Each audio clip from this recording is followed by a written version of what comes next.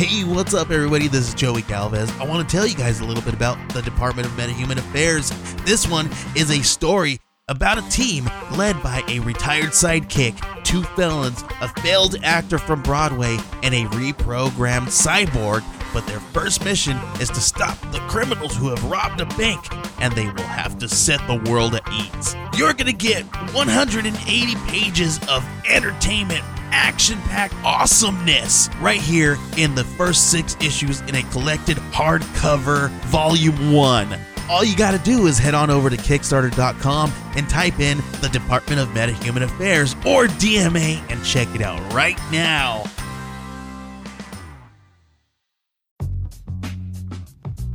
If it takes 15 people 8 hours to make 100 items, how many hours will it take 6 people working at the same rate to make half as many items? Dude, it's like impossible. 3 little letters.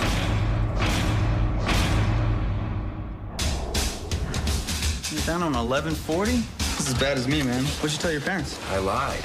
You've never been so proud, son. Good. 143, that's what I scored. It can define your status. Did you see my dad's truck in the driveway? It says Matthews and Son Septic on it. If I don't get into Maryland, my life...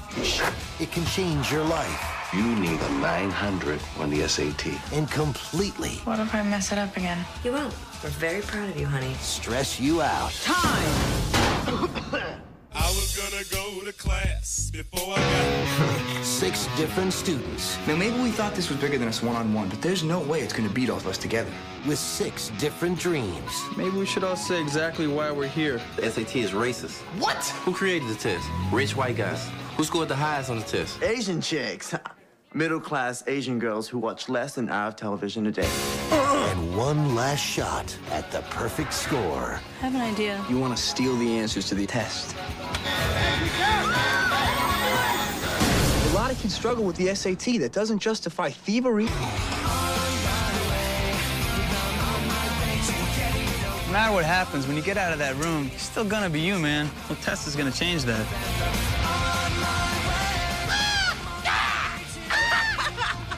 You've assembled a crack team, Chief. What are we doing?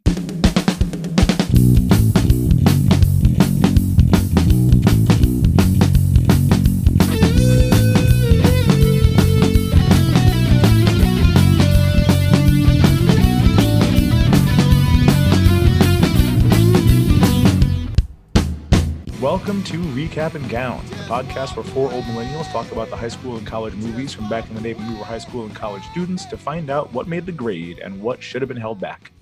Representing the class of 03, I am your co-host Crooks. Joining me this week and every week, he sings like an angel and drinks like a fish. The class of 04's own Big Hearn, David Oscar Hernandez. What up, Dave? Not much, man. I was just thinking it's been a year. It's been a year. Of this lockdown stuff. I was remembering back, and like the last time I was in a bar, like a restaurant without a piece of cloth over my face, was pretty much a year from today. Yeah. And I was watching the NBA, and they announced that Rudy Gobert had tested positive, and then they canceled the whole season. COVID. And all these COVID people, denier. And all these people at the bar looking at each other like, I think this thing might be real. I think I'm going to go home now. It was one person at a time until the place emptied out. And then that was it ever since. I was just thinking about that today. It was an interesting thought. It's weird. I remember when we first started talking about doing this was shortly after that, because it was like one of the first times I took my son for a walk that year when it was like warm enough to, which was right around this time. And I called you during the walk and I'm like, we should probably do a podcast. And then everything shut down like a day later. Mm-hmm. And I'm like, yes, we should, because there's nothing else to do, and this will be fun. Yeah. Yes, we'll be at home. Yeah. Man, a year. Joining us from the class of 03, she is one half of our very own Texas Two-Step, the one and only big sis, Megan Mills. What up, Megan? Hey guys, I'm a little tired today. It's going to be a struggle. Oh boy, we'll just drink some more. Well, no, it won't. Last night I did Schitt's Creek trivia. How was Tanya. Well, there was only 4 other people who were in the bar and also playing. Oh. Which it's okay. I'm fine with distance and not a lot of people. So well, how'd you do? We won 3rd place. Oh, you said 1. I got excited. Then 3rd place. Well, you finished in 3rd place. Yep. Okay. All right. Well, we can't all be winners, huh? Rounding up the 2-step, this podcast chief monorail and trivia correspondent from the class of 01, Dana Griffin. What up, Dana? Not much. I took a lovely little nap before the podcast. Because you were 80. Yeah, while watching the season finale of Better Call Saul season 5, like we've been so excited to get it, and I just was, some shit's going down. People are getting shot, and I just sound asleep. Out cold. Snoozing. It was great. Resting your eyes. Little housekeeping here. If my voice sounds weird, it's because I did not have one 2 days ago. I fully lost it. Was walking around basically trying to revive my sign language training from college because I had legit no voice. So bear with me here. It might sound great. I don't know. It probably sounds bad. But you know what? I'm going to soldier on for you, our loyal listeners. And this week, Dave, what are we talking about? Well, you know how I love the MTV Films contributions during this era. I don't know why. I thought they were good then. I thought I really liked these movies back then because I was a dumb teenager. But The Perfect Score from 2004. It's a good rhyme. You can see it if you have Amazon Prime. You can stream it for free. Pluto TV, if you can navigate that nightmare of an app. Good luck. It's bad. Is it still a streaming thing? Because I know like sometimes there's questions like, is it still, or is it like it is online only? No, it's streaming on the app, but you can't search. You have to just kind of scroll through all the comedy movies or drama. I don't know what this. It's terrible. Why? Bad. Because they want you to suffer. I don't know, for the free content. It's it's like doing content back in like the 90s. Yeah, it's on GeoCities. iTunes, YouTube, Vudu, Google Play. If you want to pay, you can do that. This is one of the worst synopses that I've ever seen before. It is that wrong.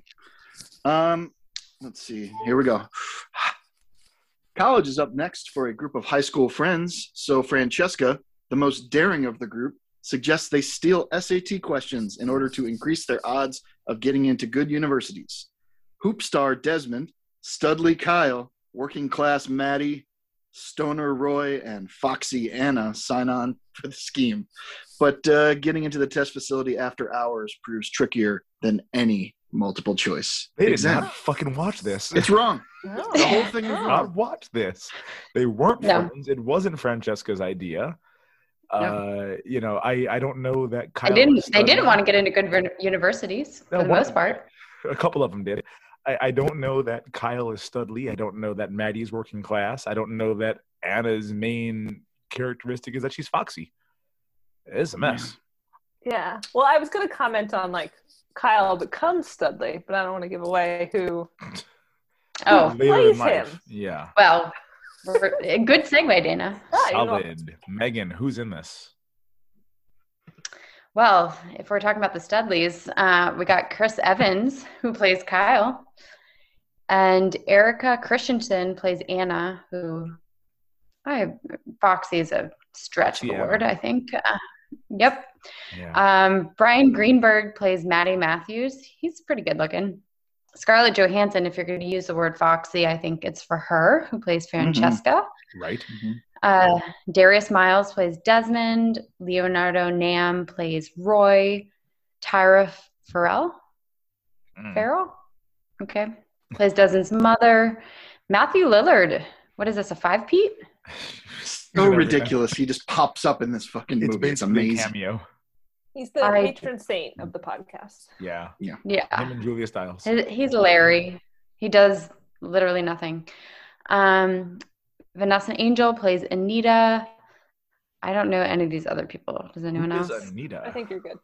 Oh, was that I have one no of the idea. girls? So I just stopped reading it. That might have been like one of Francesca's dads. I think she works at the office. I think she works okay. at the ETS office, maybe. Yeah. Okay. Vanessa Angel is somebody because Bill immediately recognized her and like tried to explain to me who she was, and I was like, I don't know. Yeah, I don't know who that is. I don't remember her in this movie at all, but I wish I didn't remember this movie in general. Let's quick go around the horn and give some memories of this. If we have any from before the pod, Dana, you want to get us started? I did not know this movie existed until Dave suggested it to us. All right, that's my specialty. Classic Dave. Big Sis, how about you? You know what? MTV should just make 25-minute shows. Yes. Yeah, they can do the occasional reality show. Made was great.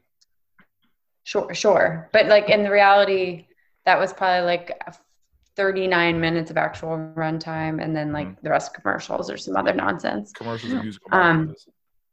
But yes, this was my first time watching this as well. Okay. Dave, how about you? Came out my senior year. I remember, I don't know if I saw it in the theater, if it was a VHS rental at some point, and I remember thinking it was okay. All right. Wait, this was in a theater? Yeah. Yes, this was a theatrical release. 2,200 screens. This was a wide release. January 2004. Yeah. I can't explain it. Well, they released it in January where movies go to, not do well at the box office. It recouped only like 10% of its estimated budget. Too much. I knew this movie existed. I'd never seen it. I was trying to think of what movie I would have been in the theater watching when I watched the trailer for this one. I don't remember. I went to a lot of movies back then. But yeah, I remember seeing the trailer and just being like, I'm not going to watch that. And then, but for some reason, like recalled the plot and like knew what it was about, which is weird. But no actual memories of this movie. And that's probably for the best. Dana, did this make the grade for you or should they have held this back? I think it gets this movie is all about getting a perfect score on the SAT. They put their name, they wrote their name and filled in the things, right? So I think you get an automatic 150 for that. 400. You get 400 points for filling your name incorrect. Holy shit, that's way more than I expected. I've done the research. It's fascinating stuff. Fascinating. Okay, they get those 400 points. I'm gonna give them those 400. They made a movie. They did Bravo. A film. Yeah, kudos to you. It is feature length. And there are actors in it. Oh, yeah. There are actors in this movie. All those things are true. Yeah. Big Sis, does this make the grade for you or should they have held it back?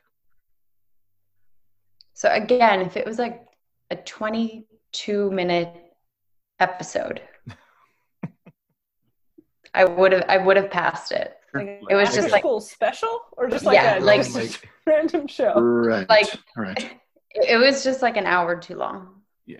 If MTV made their own version of Black Mirror and this is one-off episode for 22 minutes, I could be okay. Yeah. Agree. Yeah. Dave, did this make the grade for you or should they have held this back? No, I was, like I said, I was a dummy when I was 17, 18 years old. And you big dummy.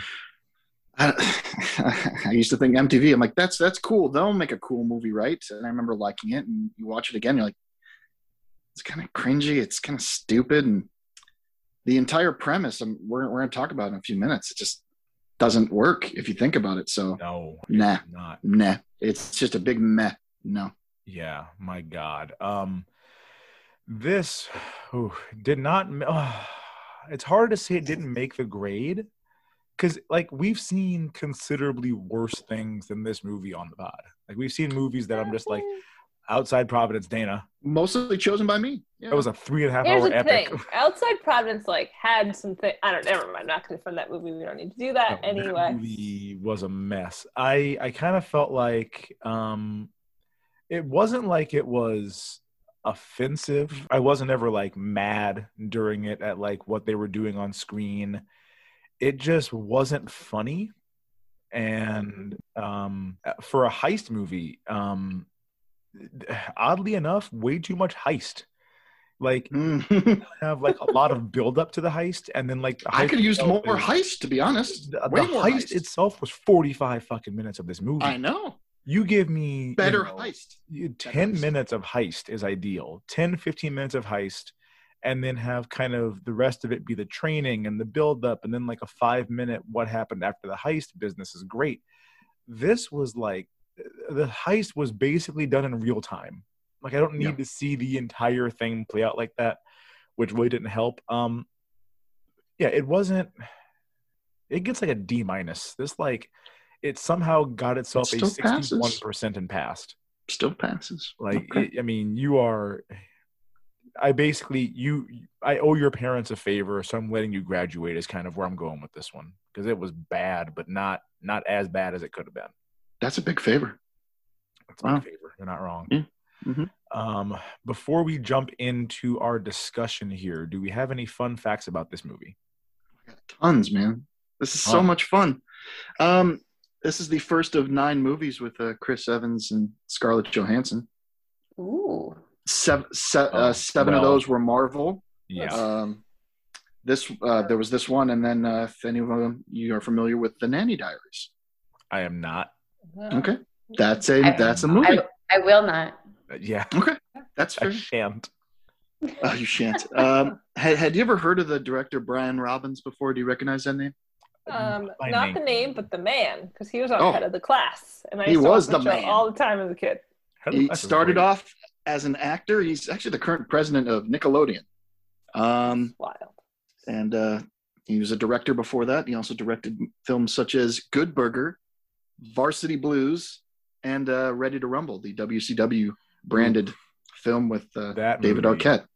David Arquette was the actual world champion for a week as a promotion of that movie, and that's why WCW went in the fucking crapper.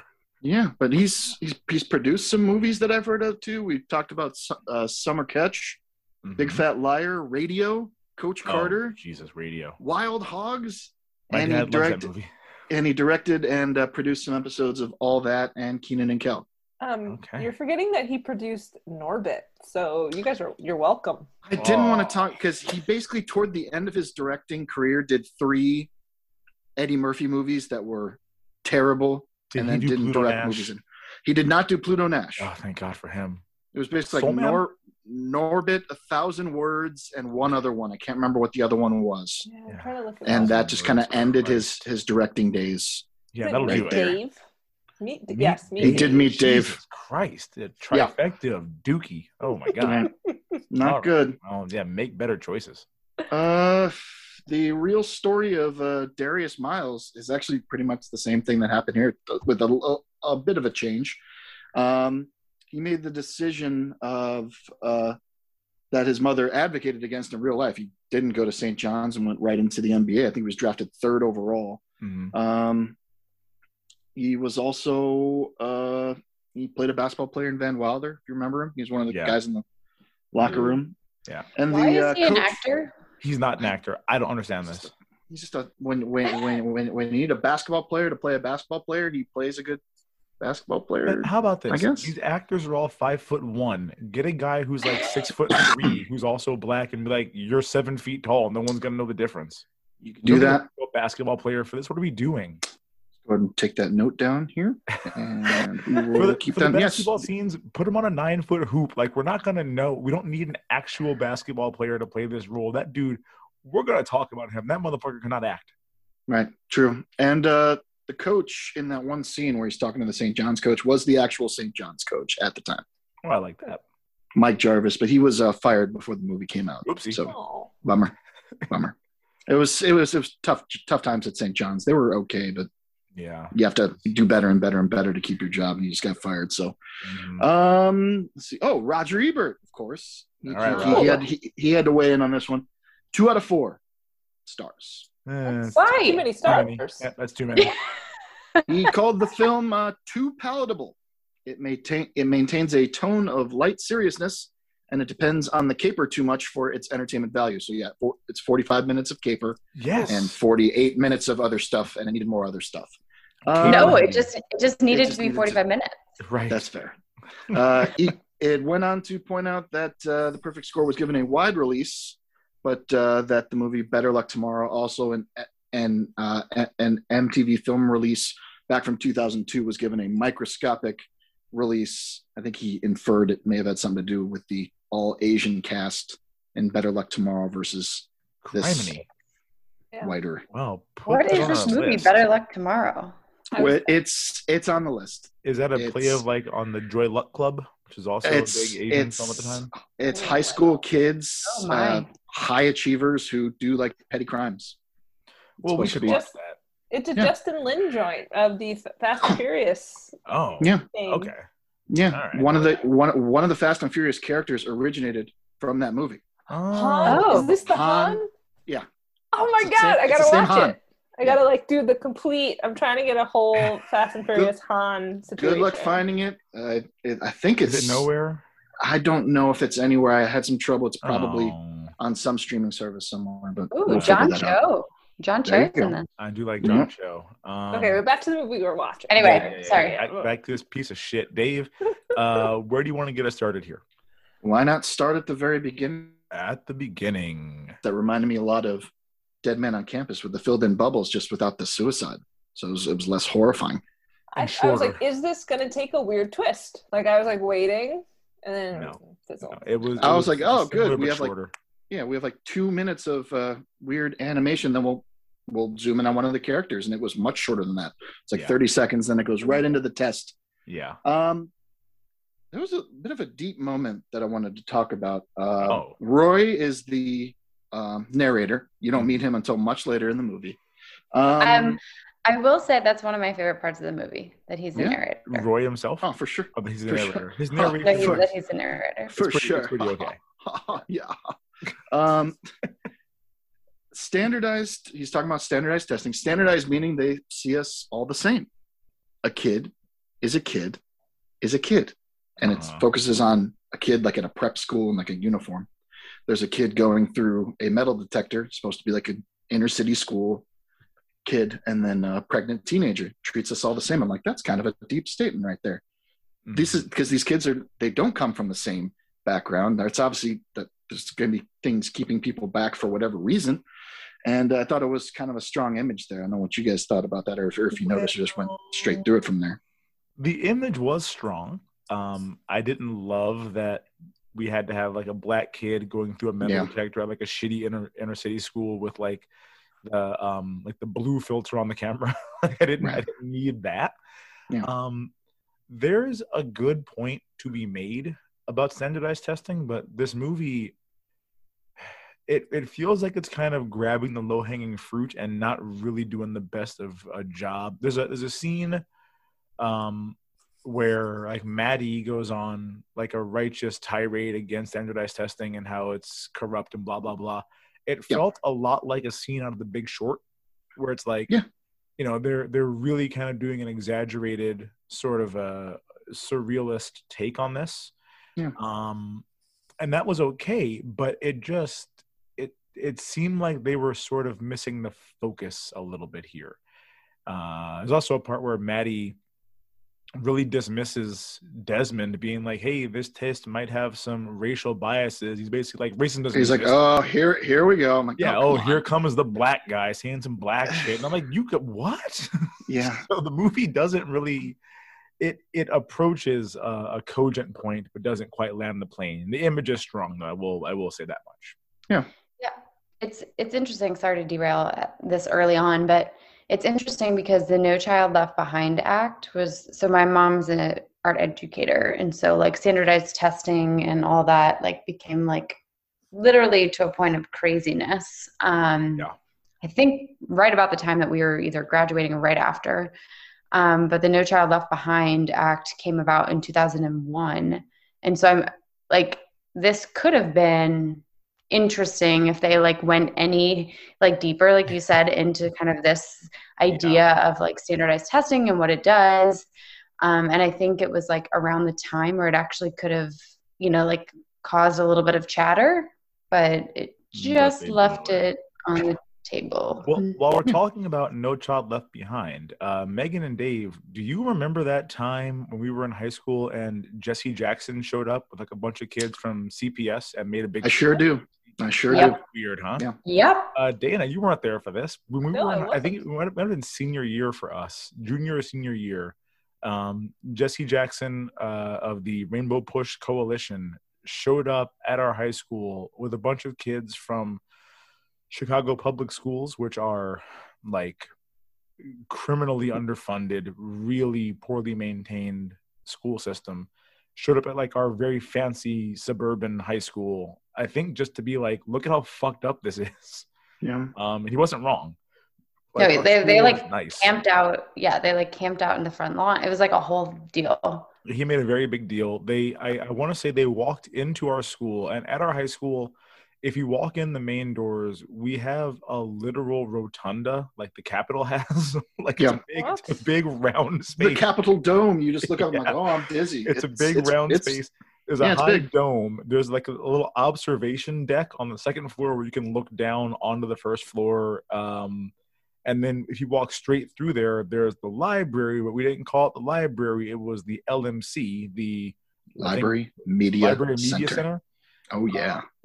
And so they walked in, Jesse Jackson and like these 30 or 40 really underprivileged, underserved kids from CPS, like walked in to stage a protest at our high school in the LMC. And we were all like, you're not wrong. Like, it's fucked up. I'm not sure what to tell you. We didn't do this. Like, go to City Hall. Go find the mayor. It's not what everybody said. I remember there were a lot like, there were a lot of parents who pay a lot of property taxes. Make sure this is a good school. I'm like, okay. Yeah. Naperville is a super white, very conservative area where a lot of the parents are like, look at these. I don't know how to finish this sentence. Basically, the nitwits. A lot of it. Nitwits. Yes. Look at these nice people. These nitwits showing up to our school. Right. Yeah. I need to see if I can find like a Naperville Sun article to post on our Facebook group that covered that going on. I remember it was quite an event when they showed up. That's something. I completely forgot. Weird. I'd completely forgotten about that. I did not. But yeah, any kind of statement that they were trying to make about testing is like short and sweet. They talk about over testing when he's talking to his mom. They're like, we're teaching the first graders how to fill in the bubbles. I'm like, that's hyperbole. They aren't really, but maybe they are. I think we had first Scantrons in second grade, I think. But, yeah, that's kind of true. And the teachers driving Ferraris because they do the right test. I'm like, I get it. Come on. That's not how this works. No. The teachers don't get a big bonus. The school gets more funding if you do good on socialized testing, but it's not like it's some teacher is getting $100,000 bonus whatever driving around in a Ferrari. True. That's an exaggeration.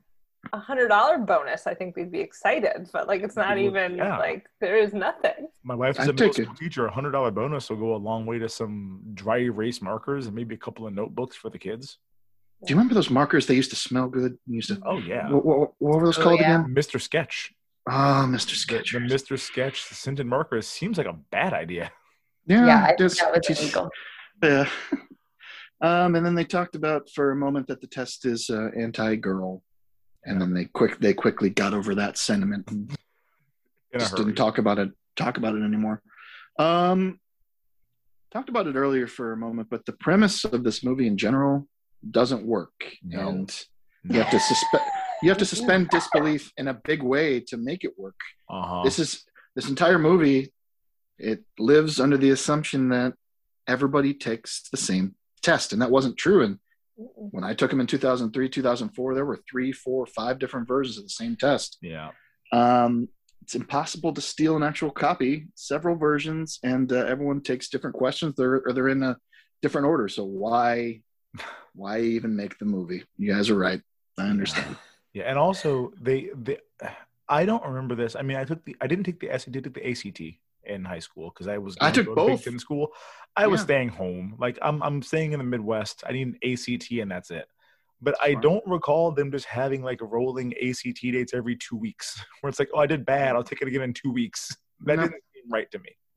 No, I mean, we took it several times, but we could have. I took it once, and I'm like, I'm good enough with this. Yeah, I took it 3 times, and that's like a thing that 3 times. Oh my gosh. Yeah, I thought I could improve my senior year, and it was a waste of time. What? Trying to prove a point? Yeah, I wanted to continue to increase my score. But you like couldn't like. I think I took it twice junior spring and then one senior fall, but like it has to be done by like October at the latest. So that was also a complaint I had. Like, what's the timeline of this? Yeah. It's basketball season, but they haven't applied to colleges yet, and they're still taking the SAT. It's not like they run it through the Scantron and give you the score right then and there. Like it gets mailed to you weeks later, or it used to. It's a problem in a lot of these college movies or these high school to college movies. Everyone's applying in November, December, January of the year before they're going, and that's just not how it ever happened. Everyone, I remember my parents being like, the applications are in by September, and you don't have to worry about it. You don't have to worry about it. When I applied to Iowa, I applied because I am severe type B with pretty severe ADHD, not H, just regular ADD. I'm not hyper at all.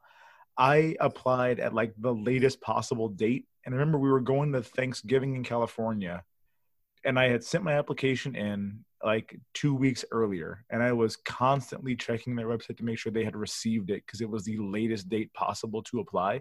That's before basketball season starts. So like these movies always do this where kids, it's like May, and kids are like, I don't know if I got in or not. Like, yes, you should. You didn't if you don't know in May of your senior year. If you're waitlisted though, they're sure. We've never seen a kid waitlisted in one of these movies. They just don't know if they got in. Yeah, like, 'cause I was pretty far into like lacrosse season, still waiting to hear back from schools my senior year. So like I don't know, it depends. I just think also like there can be like rolling times for admission or for the like application process, because I had like waves of schools I was going to apply to, and like the better ones have the earliest deadline, medium, and then like ones were like, God, I really hope I don't have to go here. Arizona State. Yeah, but then I like found the whole process so hard and waited to the end that I only applied to like the good schools, and I was like, Lord, someone, Satan, let me get into a school, because I had no backup plan. Like I applied to 6 schools, and many of them I was not good enough for them. So I'm very happy that I got into a college, because I was like, I don't want to do this anymore. Yeah, I applied to 3. I applied to 1 Ivy League school, 1 Big Ten school, and then I think Missouri Valley Conference, Illinois State was my safety school in case the Ivy League and Big Ten fell through. I didn't get into the Ivy League school, guys. Yale didn't want me, but okay. The ones I applied to didn't want me either, so that's fine. When is an appropriate time for me to drop? If you remember my brother being on the podcast, he actually got a perfect score. Did he twice really? On the ACT. The perfect score from the title of the movie, The Perfect Score? Wow. Like I was proud of my ACT score, but it wasn't perfect. Damn. Yeah, so remember, because we had to take it as part of actually the class. Like I want to say like, was it junior year? It was junior year. We had to take it. Spring of junior year. They're like, yep, it's just part of your class. You have to take it. I'm like, oh, okay. And it was kind of late. So I think like everyone has basically already registered for one if you were like literally, worried about getting into college. And so he took it on his own, got a perfect score, and then took it with the school and got a perfect score. My God, a 36 twice. That is wild. We did have a kid we went to high school with who got a perfect SAT score and ACT score. If you guys remember Usman Arain, he got perfect went to Harvard.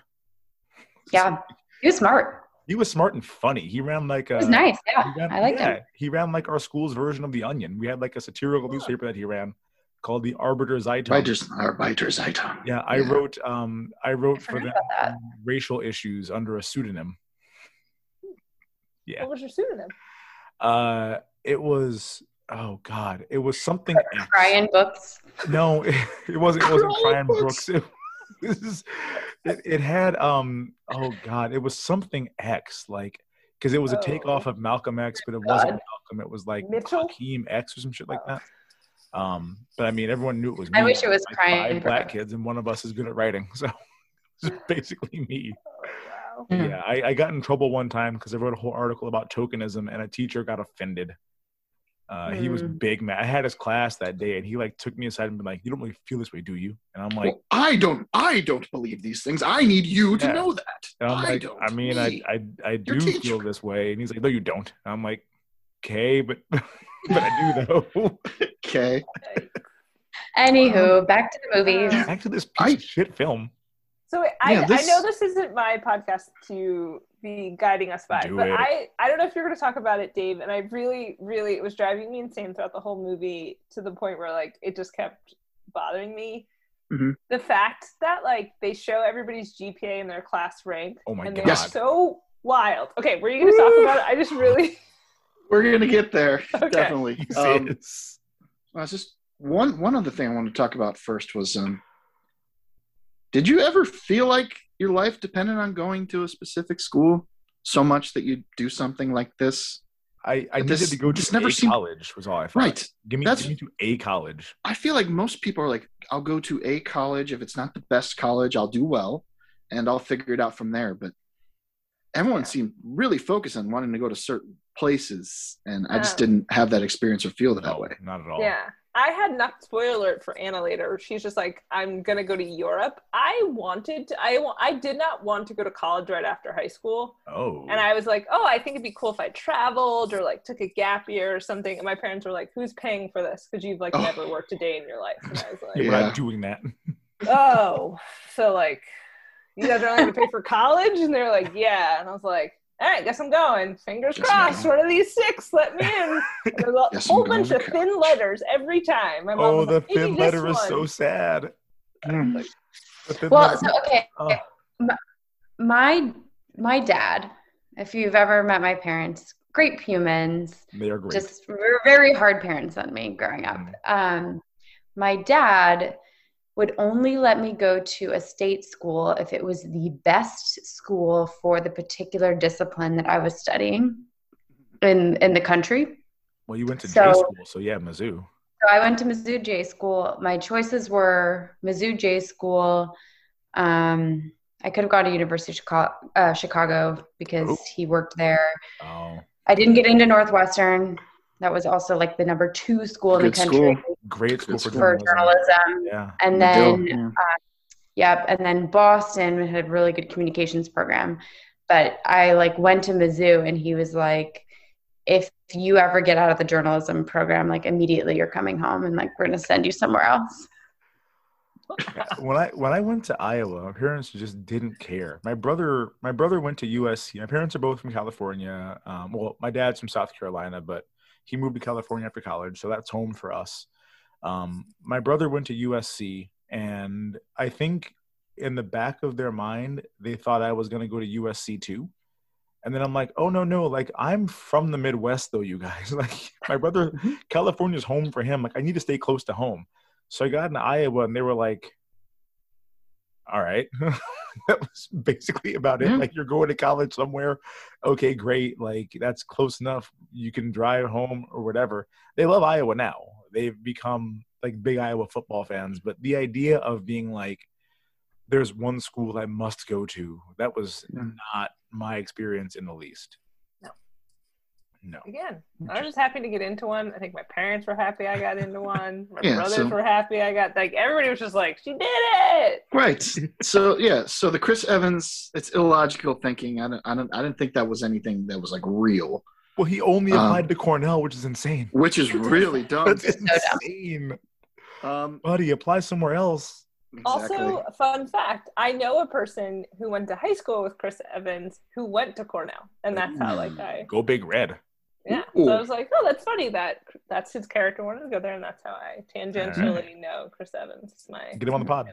Call him 2 characters that want to go to the smaller Ivies, the Cornell, one wants to go, she didn't really want to go to Brown, but Brown, the lesser Ivies. Pushing her. Let's talk about these characters a little bit. Kyle first, obviously, because he's right there on the screen right at the beginning. And we'll talk about his 3.7 GPA that puts him 105th out of 281 in the class. All right. That's not a thing. Okay, so I made some notes here on their GPAs and their class ranks. So 3.7 is 105 out of 281. Pretty small class, but he's basically an average student with 3.7 GPA. Okay, that's a little bit odd to me. We find out that Maddie has a 2.3. So, and he's 179. So 74 total students are between a 2.3 and a 3.7, but there's 104 students between a 3.7 and a 4.0. Then we find out that Francesca also has a 3.7, which ranks her 34th. So it's at least 71 students out of 281 have exactly a 3.7. How many digits fuck is happening? 3.7 are we going? Do we have 3.7801235? You have to. It's got to be crazy. There's obviously no 4.1s. There's no AP classes at this school because of 4.0. None. A 4.0 is the second in the class. Yeah. There you go. Yeah, that's what I was going to ask. Like, are there my high school GPA was technically on a 4.0 scale, but if you were in honors classes, like your grades counted for like a percentage more. So that's where like I could do really poor in my honors classes, but still be a higher rank than like kids who are ACE and B levels. So I was wondering, like, is it technically on a 4.0, but like there's like finagling they finally do to make I don't know. I was like bewildered because I was like with the 3.7, I would have been like top 12 or top 20 in my high school. I was like, I had like a 3.3 and was 50th or something. Same. Well, I was like a 3.2 and like legit middle of my class. Like I was as average as can be. Who was even in the top? Was Rob Hornick the valedictorian? I think so. I think he was. I think he had like a 4.9. Like he was in all AP classes for 4 years ago. I think I had like a 4.5 because. Oh my God. My parents made me 3.2 over here. State schools, baby, big. I was like, can I take an art class? And they're like, no. Well, you could take AP Studio Art if you want to, but AP photography. That was a thing. Because that will was a real also say, thing. I have no idea what my high school GPA was, but I know I barely cracked the top 25 of my high school class. Like it was like I knew I was on the cusp because if I wasn't in the top 25%, my parents would have like lost their shit. But I have no idea what my actual high school GPA And see, so when I applied to Iowa, they had a formula on whether you would get in, and it was like you had to have. I think it was on. You had to have at least. I remember 100 they points. waitlisted me my first You got semester. waitlisted in Iowa?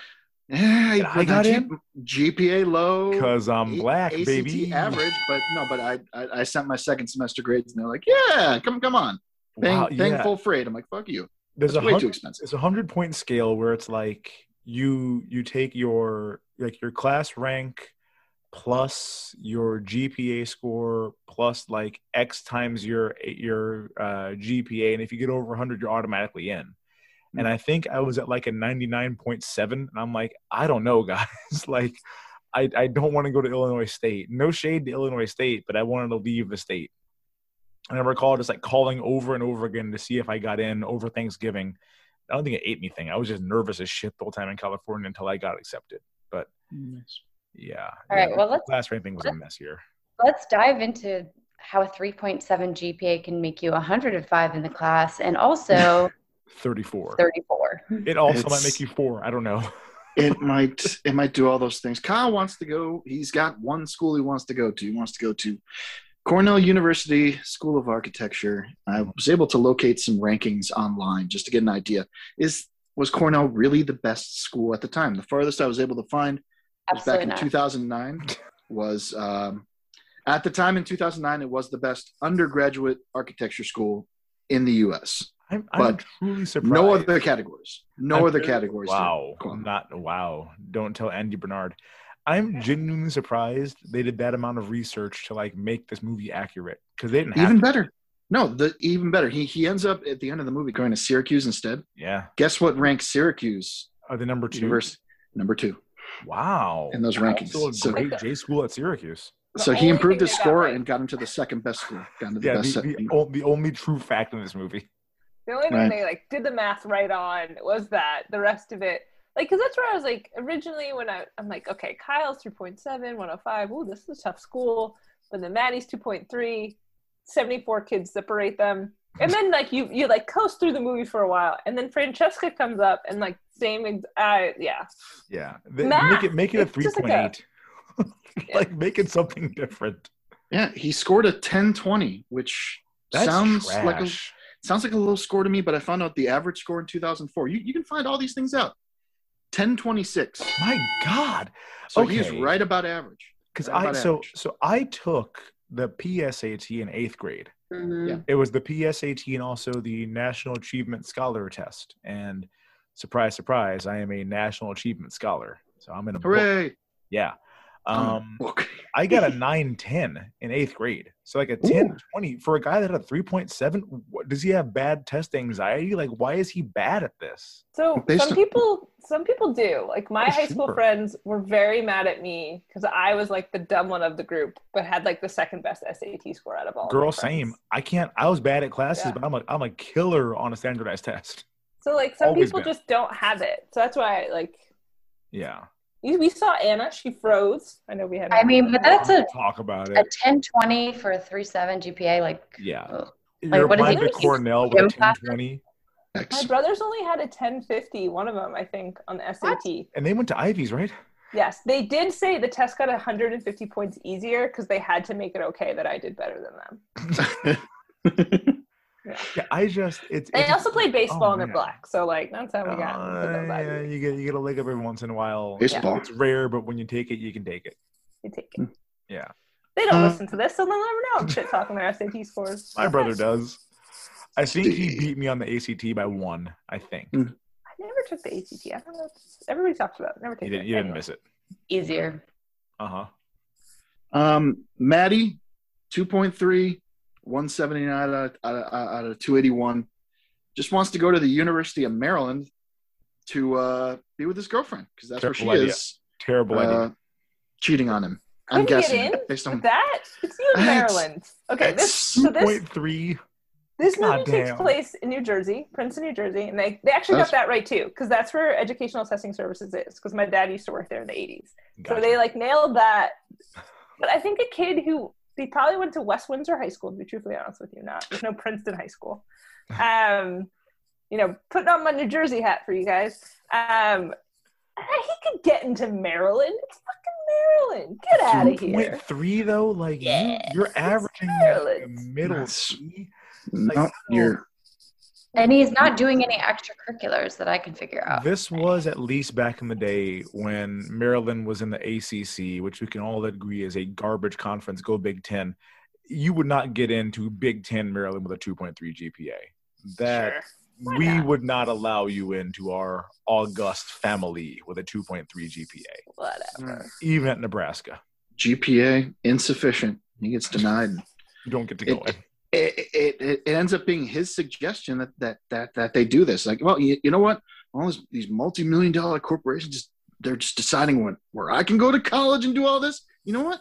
We should break in there. We should steal that test. And Kyle's like, no, we can't do that. I'm a nice guy. Oh, can't do that. And he ends up his Captain America-ness. His exactly. Well, and all Steve this Rogers. for a girl who's cheating on you. Like she's clearly banging other dudes, and you're like, I still need to go to Maryland. No, he needs to commit crimes to convince him that there's more out there. But we'll talk about that a little later. Anna, right at the beginning, her just staring at that one section, I felt so bad for her. I mean, being able to fill in all the bubbles, I felt good about being able to do that. But apparently she reads one question, something about one of the story problems about a train to New York or something, and just she thinks about the people on the train and not the question itself. I got problems here. This doesn't happen. This doesn't happen. No, so Anna, as the voiceover tells us, the future PhD with a nice ASS. Gross. So there's a lot of terrible things about her. That Roy is just like he calls her like you need a pimp. I'm like, oh Jesus. Yeah. She's wearing a skinny strap tank top. Right. Yeah. I don't know if we're gonna get to it, but that fashion choice. That's all it takes. That's all it takes for people to say terrible things. Yeah. So for starters, this is the first question on the test because she filled in no bubbles and got hung up on this word problem. But number 2, am I supposed to really believe she sat there making up a short story in her head for 6 hours and 15 minutes? It's 3 hours per section and a 15-minute break. She was daydreaming. Yeah, I looked it up today. She was daydreaming about this question for 6 hours and 15 minutes. Did she drop acid first? Because that would make some sense to me. Do we find out what her score was? But I think it's how it works. No, I think she got a 0.0. I think she got. I think she got the 400 for her name. She forgot that. She has some trouble with bubbles, so maybe. Legit 0. I mean, filling in those bubbles for your name. If you have a long name, it's rough. I'm glad I had a short Megan name. Mills. I know. H-E-R. Oh, I screwed up. I got to go back. Our buddy Myrick Liontonia probably had a hard time there. That's a lot of bubbles. Myrick Lionheart. Yeah, Myrick the Lionheart Liontonia. Yeah.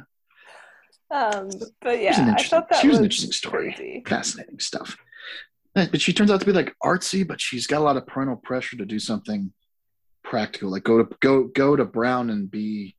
What do you go to Brown? But Brown to be? is artsy. I don't. Is it Brown? I don't know about Brown. I don't know, but her parents wanted her to go. It has artsy, fancy stuff. I think her parents wanted her to go to Brown and get an MRS degree. It was like their whole thing, like go to Brown and meet a nice brown boy, and not a brown boy. I think there are like lower tier schools Brown that you can get that MRS. Like the tier of college I went to, like the rich kids who their parents couldn't buy their way in the Ivies, like Country Club U is what I call it. Like you could just pay for that type of school. Like that's what the Patriot League is for.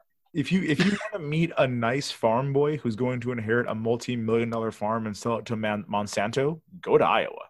There are a lot of farmers in like overalls drying BMWs and shit because they're selling off parcels of land for millions of dollars to factory farms. We're not going for nouveau riche here. No, we're talking about nouveau.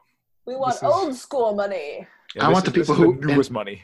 I want the people who speculate on corn, don't grow the corn. Yeah, this is people whose family somehow survived the farm crisis in the 80s and now they're here. Like they barely made it. Who's next? Oh, Francesca. Did you notice when they introduce her in the library, the first shot is an upskirt? Yes. I did. Holy of course moly. I noticed that.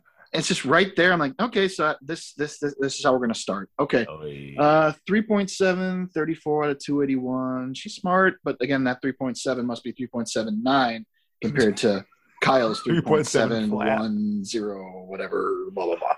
Because that's where they've decided to mean the student body, like right around this 3.7 areas where you're going to have a big 100-something person chunk, and then there's going to be much lower and much higher after that. Her dad. What'd you think of him? If there's only 281 kids in their class, it felt like they had just met each other or it's a small class. Stumbled across each other for the first time ever. Right. And I'm like, oh, Francesca, the girl that runs that website, instead of like that girl that I've been in 35 classes with since the 6th grade. Yeah, I know Francesca. Like we're neighbors.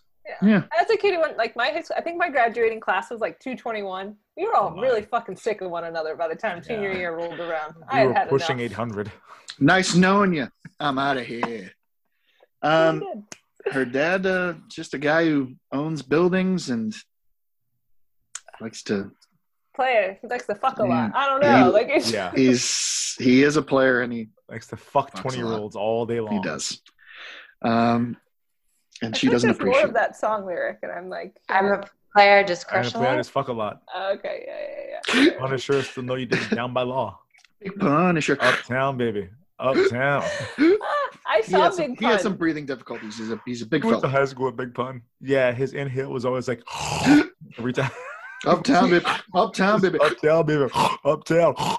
He used to be a fit man. He was yes.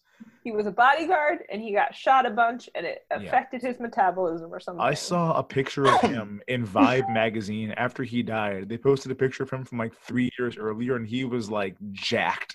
He was in incredible shape. Right. But I was once in a hotel with like his entourage. What? He was like I was in Reading, Pennsylvania for a softball tournament. He was in town, I guess, for a show. We had just come back from like playing a game, and there's a bunch of us in the elevator. And his entourage, you could see him like sitting in the lobby. He was like overflowing the chair that he was in. Yeah, I felt very. I was like, no, he's like walking towards us like this. He's doing good. Was seated. Rocking towards us. Yeah, he's rocking towards you. his entourage, we wwere like, oh, we were here for softball, like a U16 tournament. And they're like, what's the legal age in Pennsylvania? And I was like horrified. 45. I think I told my mom. I was like, they asked us this. Escandalo. Ick. I was so innocent and naive back then. Okay. Ick anyway. and ack to that. Gross. Yeah. Chocolate ack. I'll just drop this now. We're not gonna need to save this for later. She didn't need the answers. She did this for fun. As in like an experiment or to fuck with her dad or to do any number of things. She's Ali Sheedy from Breakfast Club. I just came to detention because I have nowhere else to go. I guess. I don't know what they were going for with that. Right. I think she was just like an angsty Alanis Morissette listener. But you don't commit super felonies because you're angsty. You like smoke cigarettes and go to Hot Topic. I don't call this a super felony. Well, she in her fantasy sequence, she commits a super felony in the commission of a robbery. She murders them. Let's just talk about it now. The Matrix, I guess, was big during It this was time. big. Oh my God. You know, was it though? Wasn't the Matrix like 98, 99? That was the first movie, but they were still making them. They were still making them. They're probably, but they were between the second and the third, or maybe the third had just come out, so it was still a thing. But also her whole get up was more that time frame was like more of like the late 90s, early 2000s. Like I felt like 2004 was like late for that. She was still going to Hot Topic back when Hot Topic was still edgy and not like, you know, your Rainbow Bright Emporium or whatever it is now. But yeah, the clothes they had her in were hard to look at sometimes. I just thought the Matrix scene was her audition for Black Widow. I was gonna say. Oh yeah. Marvel saw it and they're like, very get much us. like a prequel for Black Widow. No, Get us ScarJo. I'm pretty sure that exact same thing happened in the Matrix at some point where they're like, "Don't move," and they put your hands behind your head, and then they try to take her, and then she just runs around all over the place and just murders. It's like a shot a guard. Yeah. Murders a guard. Neo's girlfriend, whoever. I just watched this movie the other day. I can't think of what her name is because he's Neo. She is. I know the real actress is Carrie-Anne Moss. I was going to say Trinity. Trinity. Yeah, Trinity with the hands up crane kick floating that gets replayed a billion times in every movie. But why was it in this movie? I don't know, man. I can't explain they that. They had a couple $100,000 extra, and they just wanted to put in some cool effects. These wires came with the set, and they're like, you know, because everyone else's fantasies it's pedestrian stuff. It's nothing too interesting, and then hers, it's like a full movie sequence there.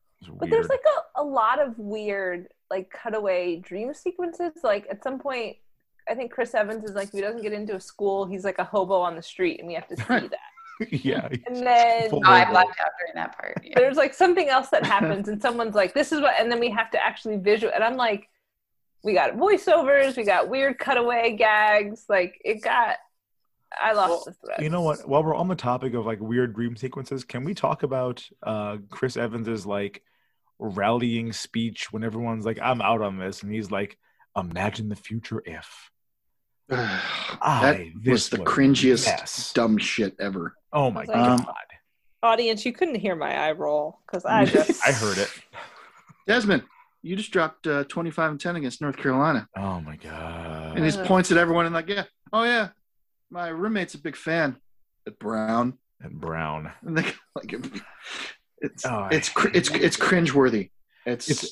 It's very cringeworthy. It was, I think, if I was to pinpoint one moment where the movie really fell apart for me, it was this. Like, they spent so much time on the actual heist that we didn't get any real time to establish who these characters are or like what makes them tick. I don't think we really saw any of them like do a scene by themselves independent of this plot of them like doing these test answers. So for him to have like a very heartfelt like, let me point to each of you and tell you how incredible your life is after you get into your perfect school when you're watching Desmond drop 25-10. I'm just like, come on. Like, I don't care about any of these kids enough to go, oh, I'm really invested now that Anna got to watch this or wasn't there, but heard about it from her roommate. Like, stop it. And they play into it where each of them are like, yeah. And then I did this. I'm like, stop it. Fucking knock it off. No one's buying. And Roy, you had money on the game. I'm like, I don't know if you cover the spread, bro. I don't know if you cover the spread, bro. I'm like, that's some good. That is some good gambling talk right there. Some gambling lingo. Didn't they do that in the Goonies though? Like at one point, they do it in a lot of stuff. Okay, I just thought like in Goonies they're like finally found like One-Eye Willie's treasure and they're trying to. I haven't seen Goonies in a minute, but it felt very. It happens in a lot of movies, but like it's usually when we understand what these characters like care about and like what their actual. Like this just seems so unearned. Yeah, it was like the second scene we'd seen Desmond in. They try to give them like more depth later. Like I think we haven't talked about Roy. He's the narrator. My fiance enjoyed that he was like an Asian stoner, so that was. I also enjoyed that. Yes. That was fun. Oh yes. But they still made him a super genius anyway. Yes, but yeah, he's apparently really good at computers. Yeah. And all this other shit anyway. But like yeah, they like gave us the Roy thing like too late. 0.0 GPA though. Like if you're a 0.0, you're still a freshman. You have flunked out. You find out later he's easing the pain. His mom passed away. It was a long time ago. He still feels the pain. You still have failed every class. You don't. You're getting held back. GPA. Yeah, you get held back for that shit. You don't just like flunk and then go to the next grade every year. But they call him the Ghost because he just kind of he calls himself the Ghost. Let's be honest. Kind of moves along, and no one notices until they do when they talk how to turn in that bathroom, and he gets brought into the plot. That was something. He would have forgotten what was said in that bathroom 10 seconds later. He was not a real liability. But it's also a thing where like they talk about this like heist plot a lot in public places all the time. So like half the school's got to be brought in on the heist because they're talking about the basketball game very loudly. At a packed basketball game, shouting over the crowd what their plan is. They're in a library speaking in regular tones about what their plan is. These fucking kids. They are texting each other, sending emails to one another about the plan. Ugh, it's the worst conspiracy I've ever seen. They don't do very well. They don't do very well. They might as well storm the Capitol and put videos of themselves storming the Capitol all over the internet. It's the same of like heist thought plan. Desmond. Oh my God. Interesting character. Terrible actor. Terrible. I thought it was an interesting way because he has whatever GPA it takes to remain eligible. I thought that was fun. And he's first team All-State. That's his class rank. Fantastic. Yeah. Needs 900 to get his scholarship to St. John's, and we're just supposed to think that he's just dumb and he's going to do terrible on both sides. But we find out later he's a math. He just gets the math, and it's the verbal part that just doesn't make sense to him. This is the part that they lost me when they do their heist, and it's like, oh, turns out we don't really need to steal the answers. We're all just really good at like individual parts of this test. Let's all just study, and then we'll get all the answers right. I'm like, they could have done that for 2 weeks. Right. What are we doing? Take a prep course. I take a prep course. Take a prep course. Oh. Well, it's not that they didn't need to steal the test, is they couldn't steal the test. So their grand idea was, we'll just sit here and take it and write down the letters. But they're taking it and they don't have what they're looking at on the computer screen doesn't actually say if their answer is right or wrong. But Megan, they show their work and they just happen to get the correct answer every time. Well, if I'm doing math, I'm bad at math, guys. The reason I'm a designer is because I'm bad at math. My brother's an engineer. He's much smarter than me. If I was doing math and every time I showed my work, the answer that I got was also one of the answers I could choose from, I'm like, yeah, I'm getting this right. Yeah. I don't know what that feels like. It probably feels great. Their magical thing is like, if this number of quarts of milk, whatever, and someone goes 9, and then Desmond's like, no, it's 8, and they're like, oh, D is 8. You got it right. It's like, but they're looking at the answers, and 8 was also an answer. Like that's why I'm like, it's true. I'm so confused. They hand waved the fact that all of them are like legitimate super geniuses, and if they just try to take the SAT, they'll just get a perfect score anyway. Together, they have to take it together though. You got to take all those little pieces of the brain. Combine. Yeah. I guess. Then, fuck out of here. They had to divvy it up because it was going to take so long. I still don't think the SATs take 6 hours. That sounds wild to me. I would never. That sounds like a long time. 3 hours per section with 15 minutes of break between. I thought the ACT was.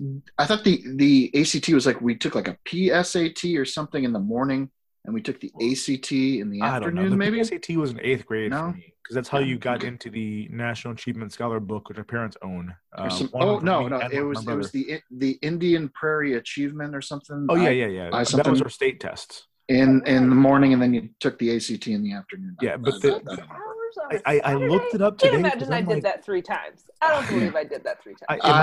I believe you did that. I believe. Well, I took some SAT 2s, so that was a bunch of bullshit. What a racket that was. They've added a new segment to it because when I was a kid, it was just writing verbal. And then they had the verbal, and then they took it back. Oh, they got rid of the writing section. This year, actually. Well, then I don't know. I looked it up today, and it said 2 3-hour sections with 15 minutes between. I don't think it was that one. I did not take long from ACT. I left my ACT relatively early on. I'm like, I did fine. I'm out of here, guys. But yeah, I thought that was just weird that they're like, well, if we do it together, we're gonna get it right because we have the power. It's just the test, the pressure. But as Megan said, they're not checking. There's no way to check to see if they got their answers right. But they just had faith in each other. They used the secret. They just manifested it, and these answers are bonded it over it. Nobody has time for it. If there's Get out of here. One other thing I can point out about the heist that really drove me insane. They have to have like the people outside watching because like they need flashlights, and it's got to be like, you got to turn your flashlight off because someone's coming. I don't know if you noticed the lighting in this building at the wee hours it was bright as fuck in there. So I don't know what they needed flashlights for. Yeah. Well, and frankly, and bright flashlights because it would reflect they had through multiple windows and like outside into the woods. They were using spotlights. There is one security guard in this whole building. There are several options. Have Francesca or Anna like seduce him and lead him on. Don't actually do anything, but distract him for a little bit. Chloroform seems to work just fine. Make a distraction elsewhere in the building and lead him to that. There's one guard. There's a better way to do this than having like 3 of you guys on lookout who are terrible at looking out. Get a delivery of roses and champagne to a guy at 1 a.m. apparently. I don't know. I don't know. Your secret admirer. It seemed to work for a while until they startled him, and then he came up there and ruined everything. But Francesca's like, oh well, he doesn't come around this area for like hours, and I'm like, well, what? It's like it's not that big of a building. Like, what is he doing for hours? Are you there overnight regularly? Like, know his schedule and know his like routine of his steps. You don't fucking know. They also didn't wear any gloves, so they're just leaving fingerprints everywhere. Yeah. They did put masks on though, so that's 3 movies where we had masks. Let's talk about these masks. You want to get into the masks? Well, 2 of them wore masks. One of them is an idiot and should be punched in the face. Maddie, but he could get into Maryland. I held firm to that. You can get into ACC Maryland. You get extra points if you say on your Maryland application, I wore a scuba mask instead of putting like a snorkel, but goggles. Whatever. You want to wear the goggles? The goggles will cover most of your face fine. Why the fuck are you breathing through the snorkel? Like, just breathe regular air, man. What are you doing? That one camera, man, you just got to get past there, and then you don't have to really look at anything. You can put the mask up, but you just got to be breathing in there heavily. That was really something. Well, and when they made their plan, they never mentioned masks. That was not part of the plan that they ever devised. And beyond that, if you're gonna wear a mask, like wear a real mask. If not, put a scarf over your face. Wear a hoodie. Do something. It was supposed to be funny, I think, that we see him like bang into shit, fall down everywhere, and all that stuff. It just got hilarious. Yeah. I'm like, if I'm in the heist with this guy, I'm leaving him behind. Like, you get caught, you fucked up. Hope you get caught. Bye. We didn't mention that like ScarJo wears some sort of Halloween getup where it's like a she doesn't have a head. It's like just the neck over. I don't know. I did not like that. A neck stump. It's gross, but she still managed to walk without bumping into things or getting caught by the camera. Eye holes. Yeah, there were eye holes in the neck. I have no doubt. Yeah. Desmond's mom. I thought she was a very interesting character. The way that she sassy black mom took to Roy, and I was like, "Yeah, Roy, you're an interesting guy." And they show up at his house where he has no parents and lives by himself, apparently. It shows. Where's his dad? But where's his dad? His mom died. Where's his dad? Mom died, At dad. work. I guess. Dad, yes, yeah, that's fair. That's fair. But it's another pattern that we see in a lot of these movies. Just no parents, no teachers around. Cheerleading coaches. People just doing what they're doing, and the way that they she really kind of just turns Roy's life around. Very interesting way. In one conversation. In one convo, just like, oh, all right, I haven't had this in my life in a long time. This is good. Somebody telling me to give a shit. This is great.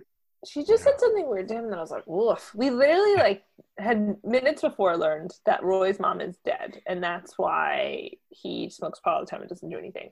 Very late into the film. The heist has already been completed, I think. Yeah, yeah. And then Desmond and his mom show up at Roy's house. She's very upset and is like, you know those times when people say, "Thank the Lord, my mother isn't around to see this." I was like, I don't know if that's appropriate. Not when your parents are dead, man. You say that like, I'm happy that they're home, safe and sound, asleep right now. Not like, I'm happy my mom's dead for this. No one's ever seen it before. True. No one's I thought that was just a weird. I was like, who did this? Well, the writing in general is questionable. But that one, I was just like, ay caramba. Yeah. Anyway. Yeah. Fascinating character. Smart kid who just likes to smoke pot and just kind of drift around school. He overhears him in the bathroom, becomes part of the plot, and just likes to smoke pot because it's something to do. Well, Dave, there was a kid that you went to school with whose brother was basically the same as this. I used to breakdance with a kid named Victor Chang. Yeah. And his brother Oliver, I think, was like a legit burnout stoner who is like a legitimate computer genius and is also Asian. Is that right? It seems like the same as this kid. I think Oliver got a job at like Google or some shit last time I heard what he was up to. I haven't talked to Victor in a long time, but yeah, I think they're very similar, only like he had really hardworking, overachieving parents who were like, Oliver, get your shit together. You're a smart kid. Like, go to class. Right. But that's the only thing, like, was there at any point where we learned that, like, before they call him in to have him hack the password, were we given any inkling that Roy is some sort of idiot savant when it comes to computers and math and stuff? When they were having a meeting at the Matthew Lillard apartment at Wine Tuesday, which is fantastic. Wine tasting. You're here on Wine Tasting Tuesday. That was hilarious. Fantastic. Scarlett Johansson's like, I can't figure this coding out. Does anyone else know how to code? And he pops over and does it. And he's like, easily. I guess I know how to code. Just because you can code doesn't mean I'd be able to like crack passwords. And also, he didn't. That is my password. He doesn't really crack it. He's just like, I see something. I'm just gonna assume this guy's into boobs, and I'm a horn dog, so I can. There you go. And we also never see what the password is. Like we see that he guesses wrong twice and then guesses right based on this picture of this dude with like a bikini model. I'm not sure what he fucking put in. They never tell us. Right. Yeah. But he has nothing to do with his ability to be smart or code. No. True. He's got a plus 20 perception to all my Dungeons and Dragon nerds out there. Like I can't explain how he knew what that was. Yeah. It's all up there. And he makes weird faces all the time, which is fantastic. He's just like, that's his I'm just going to go sideways. Like, listeners, you can't see it. Dave's making faces. What? Yeah. I want to talk a little more about the heist, I think. Okay. They break in. Yes. The security's incompetent. Yes. Yeah. It breaks down into like several just deep conversations with people that basically just helps them realize who they really are through a heist, which is fantastic. I mean, you'd prefer that they do it like not by breaking the law, but it was nice to see that people like, I'm just going to be who I am, and that's okay. We find that out the next day afterwards when they get into this massive open area of like a gym or like a field house area, and they're like, I don't need to take the answers. I don't need to take the answers. Nobody needs to take the answers. Let's just be who we are. Oh, Maddie went to all prison because last night, guys. all because we met new girlfriends and boyfriends, and we're all good. Yeah, that's kind of the way that it ended. Yeah. During the heist, it was no. They answered their own questions. Maybe didn't get some of them right, and then got away. Maddie's the one who takes the fall, and we see a guy peeing over him, which was I thought that was a real pee, which made me uncomfortable. Maddie takes the fall and also adds on a whole new felony on top of whatever else he was going to get arrested for. All he had to do was like run up and back, oh, you caught me, I'm trespassing. Instead, he's like, let me add larceny to this. I'm going to steal this computer in front of the yard. Yeah, that was back when a new thick computer monitor was like $500. So that's also, no good. I was convinced watching everything until the very end of this that Anna and Desmond were going to be like paired together. Very much. The vibes that she was giving to him, I'm like, she wants that basketball D. And to see her just go with Kyle for no reason, I'm like, word? You sure? Yeah, I don't know if we needed relationship elements. We did not. To any of this.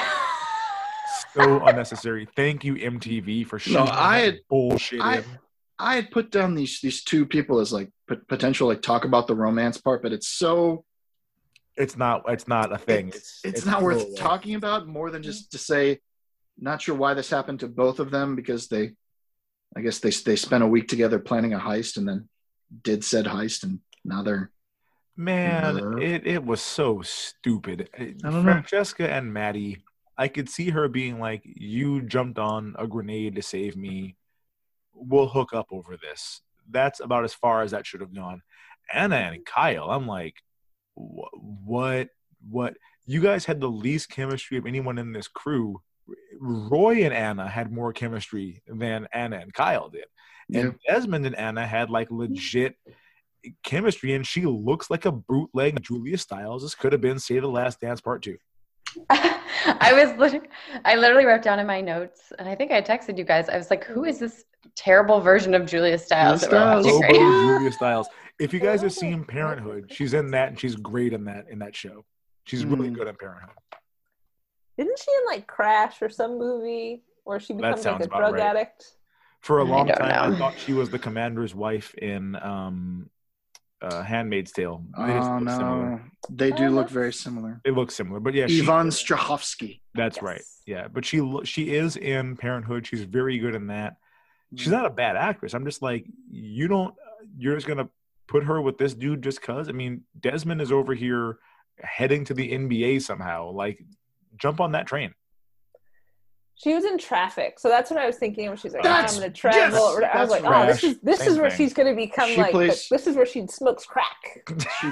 It's either the senator or the congressman's daughter who gets addicted to heroin, smoking, or is it smoking, whatever. And that, I don't know if we can fit that movie onto this podcast. We can try, but we can probably can't. Goodfellas first. Let's see. Post heist. Let's see. The Matthew Lillard, Chris Evans heart to heart at the end. Get out of here. Because I assume they figured that we have Matthew Lillard for another 6 hours. Let's add him in here being like, hey, bro, you're supposed to be the good one. I'm the fuck up. What are you doing? Yeah. That's basically the convo that they had. I live above the garage. I don't live in the house still. If that counts. But I didn't know what it was, but I said, I don't understand this whole thing about every Christmas we sit up and talk about. That was weird. It made no sense. Shit was that? He goes to bed and y'all stay up every Christmas? Unless your brother's 20 years older than you and he just stays up with you're like 60-year-old parents and he's like 40 and you're like a young kid, which doesn't make any sense. But I'll tell you, Matthew Lillard was acting his ass off in that heart to heart, and I'm like, what movie do you think you're in? Earlier, I was like, is Maddie like, or not Matt? I don't know what the hell this character's name is. Larry. Larry. Shit. Larry. I was like, is the plot line here that like there's some sort of mental deficiency or something? Could have been. I didn't understand what was going on. And then to give this like beautiful, like heart, I was like, wow, Matthew Lillard. I don't know what the hell is happening, but I enjoyed this little coda. Mind you, I think it was one scene prior to this, we saw him playing a song where the dryer buzzer was his accompanying musician. Yeah. He's like composing a Smoke on the Water, I think. Yeah. Smoke on the Water, which like, not hard to play on a guitar. Just play Smoke on the Water. Yeah. It's not that hard song to play. Hey, Matthew, take this guitar and see what you can do out of it. It's like, you know what I'm going to do? You guys get ready for this. You guys get ready. It's going to be awesome. Oh, and it was acceptable. It was acceptable. I didn't accept it. They went through all that trouble and all but actually none of them used the answers, right? None of them did. No. Roy ended up, we did it for this or something or what? That entire scene in that room was so stupid. I was like, what is this? It felt like and where is their room? Where were they? The wood gym. It felt like MTV had to shoehorn that scene in to be like, okay, guys, like, please don't actually try to do this. Yeah, every standardized test I took, the fucking school was locked down. You were in that room or you were in one area, and that's where you stood. Proctor looking at you the entire time. The people hanging out in a big, like, unattended room next to there, and they're talking about how they're going to use the answers that they stole. Just handing out answer keys. Yeah. So everybody come in this room. Handwritten answer quiet keys. Room and hear me visibly handing slips of paper to everybody.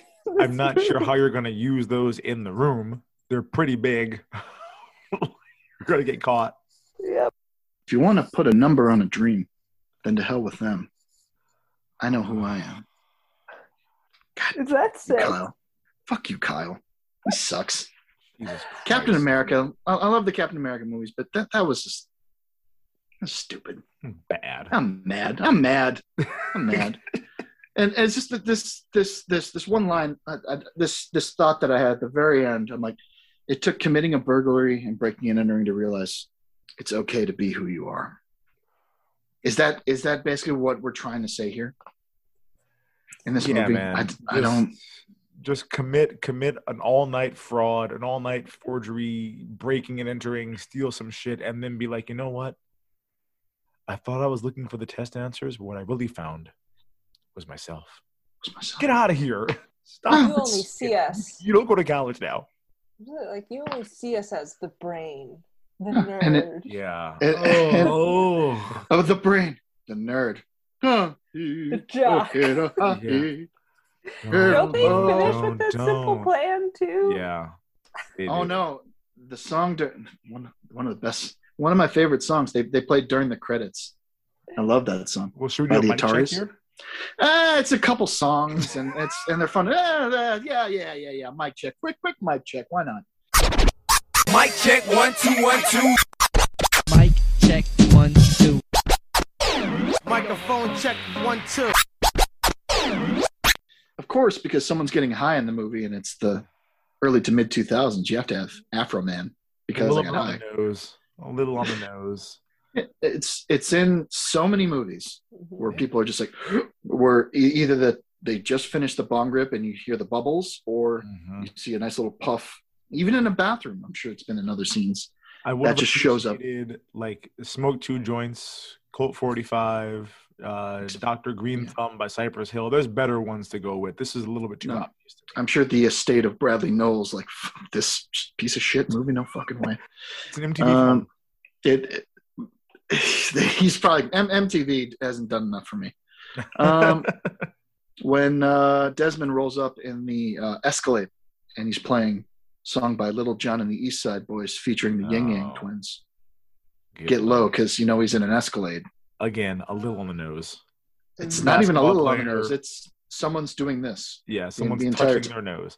It's on the nose. The black basketball player in the big SUV blasting Lil Jon. I'm like, it's a little bit on the nose. Give me some Petey Pablo. Yeah. The movie opens with a movie. I don't know if you've heard of the band. It's American Hi-Fi. Mm-hmm. They did a song called Flavor of the Week. If you remember, they did. Just a flavor of. It's called Teenage Alienation. That's kind of fun. There's a Simple Plan song sprinkled in there called Crash and Burn. Mm-hmm. And of course, when they're getting ready to all get together to start the heist, Foo Fighters donated their song, because I know they charge a shit ton for royalties. They must have donated this one. All My Life. Fantastic song. This genuinely, to me, felt a little bit like hearing Walking on the Sun and Can't Hardly Wait. Where I'm like, oh God, there was a moment where not only were the Foo Fighters like a cool band, they were like the coolest band. We've got a very close friend. Don't even start. my former lead singer in my band, Eric Bramwell. If you guys haven't heard, he's on the Varsity Blues episode. He is like a serious Foo Fighters fan. He's got 2 Foo Fighters tattoos. I don't love them anywhere near as much as he does, but when I heard this start, I'm like, it is weird to think that there was a time when you could play a Foo Fighters song in a teen movie unironically as like, this song fucking slaps. Like, it does. A weird fucking feeling. Yeah. And then at the beginning of the credits, I remember this, they even talk about, I want to say Maddie says something about, I know all the best tracks off the latest Atari's disc. Like, he calls it a disc. I'm like, Jesus. Disc. It's a song called In This Diary, which is, give it a listen sometime. I'm not going to sing it. Being grown up isn't half as fun as growing up. These are the best days of our lives. It's true. Or is it? I think college was better than high school for me. High school was fine. College, Yes. College. Yeah, it's true. Maybe it's a lie. It's all a lie. High school was good. We'll look at it that way. Shit. Pretty cool. Cool. Good times, man. Dave, are we going to get into any iconic lines? Should we do some potent quotables? What did you say? If you got some. I don't have any. You got some in here. There's some in the notes. Oh, yeah. There's some acceptable lines. I do have one. I take it if I have one. Go ahead. They do this multiple times. I only wrote down one of these, but they do multiple times. Like, it might always be Roy. Maybe Maddie has one of these, but where they explain what the initials in SAT stand for. And I think it's like maybe the first line of the movie, SAT, suck ass test. That's what that stands for. Mm-hmm. Suck ass test, really? It's true. The SAT is about who you'll be. That's what they seem to think about them. Yeah, I guess. I guess. One of my favorite lines is by Scarlett Johansson. I'm pretty sure she said it. She goes, "Well, gosh, Pacey, I don't think you and Dawson have a plan." Yeah, she was snarky. That was a nice little drop. I like that one. Yeah, that was good. Like hella bitchy at like Anna when she popped in. I don't know. We don't have to get into that. Sorry. Territorial. It felt like to me. Yeah. It was a Velma and Daphne situation, I thought, between those two. You're driving. It's late. You get to a red light in the middle of nowhere. Do you run the light? It depends. On what? Am I trying to get somewhere important? God, this fucking movie. And that turns her. She joins the plot after he says. Like, I guess you're right. I will say, one of the first times that I gave my wife like a one eyebrow raised look was when I found out that she runs red lights if it's like 4 a.m. and no one's in the intersection. I'm like, oh my God, what? Like, if you're like waiting a while and it's not changing, and it's the state of Iowa. I was raised black. I'm not gonna run a red light. My wife is like, yeah, there's no one coming. I haven't seen another car in 3 hours. We're living in Iowa. I'm blowing through that shit. I'm like, oh my God, you That's criminal. fair. Agree. I agree. That's wild.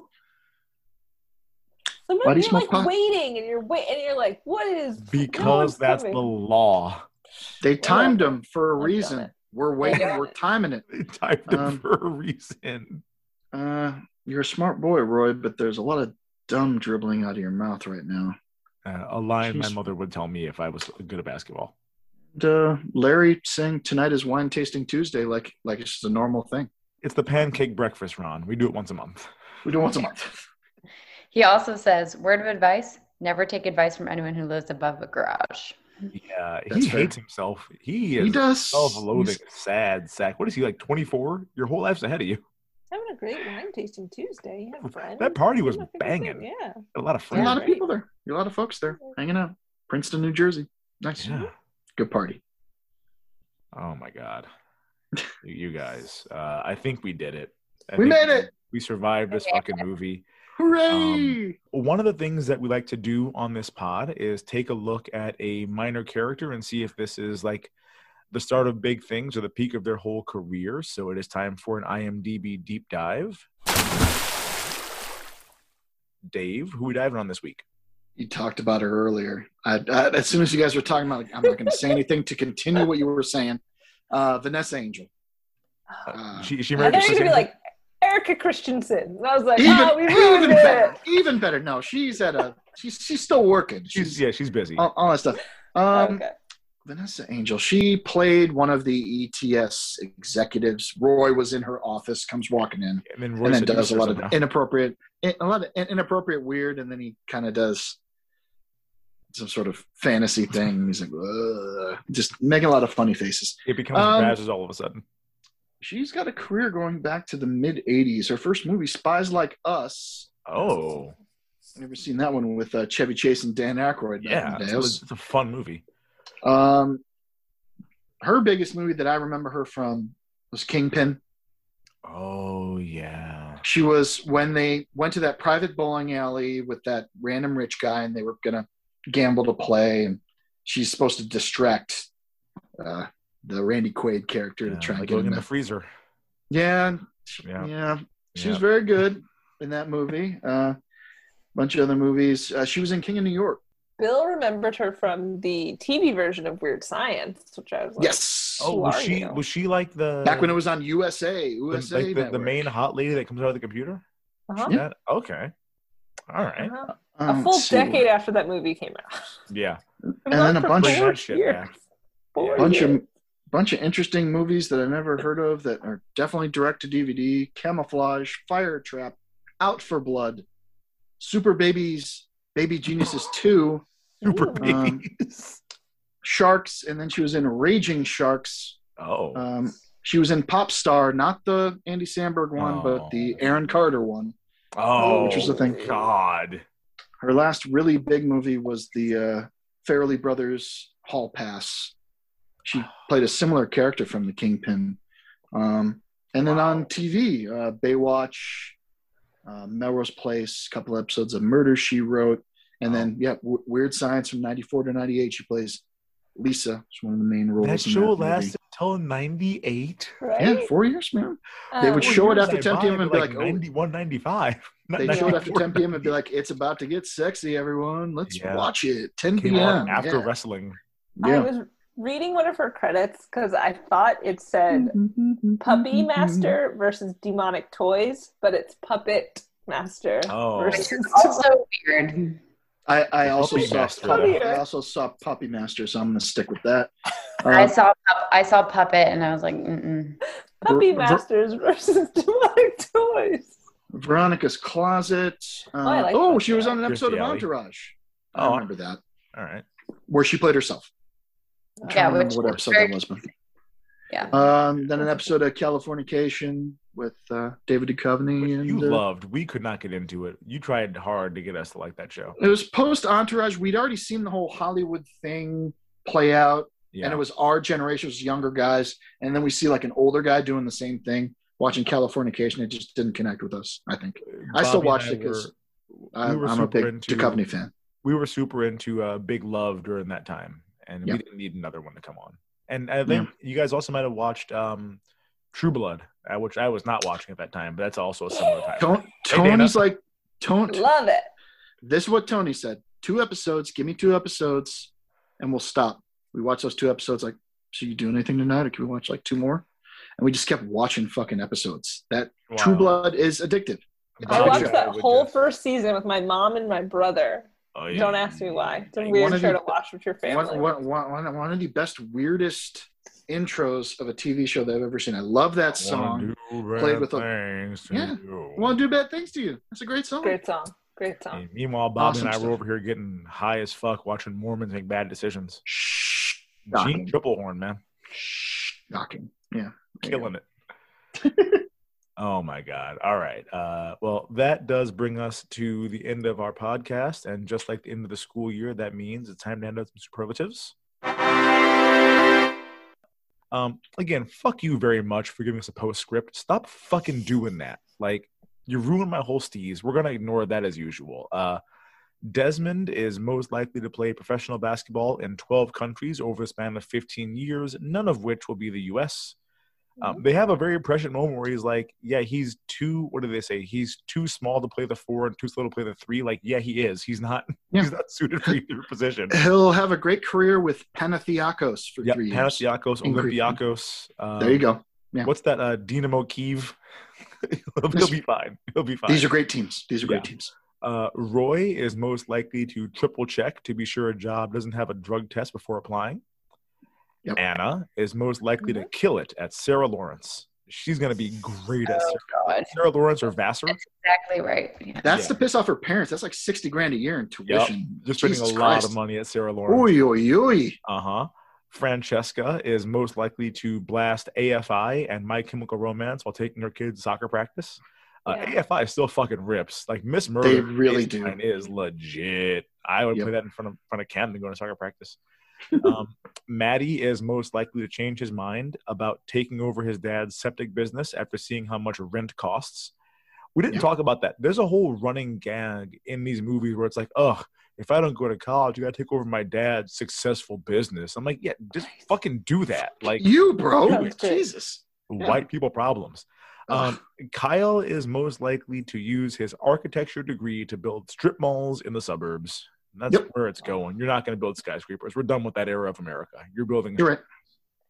You can build like tiny homes. That's move to Austin and build a bunch of skyscrapers. They got Frank Geary. They got I.M. Pei. They don't need Kyle, whatever your last name is. Kyle Anonymous. Yeah, Kyle Anonymous. There you go. The next movie here goes to Megan. Megan, what are we going to watch next?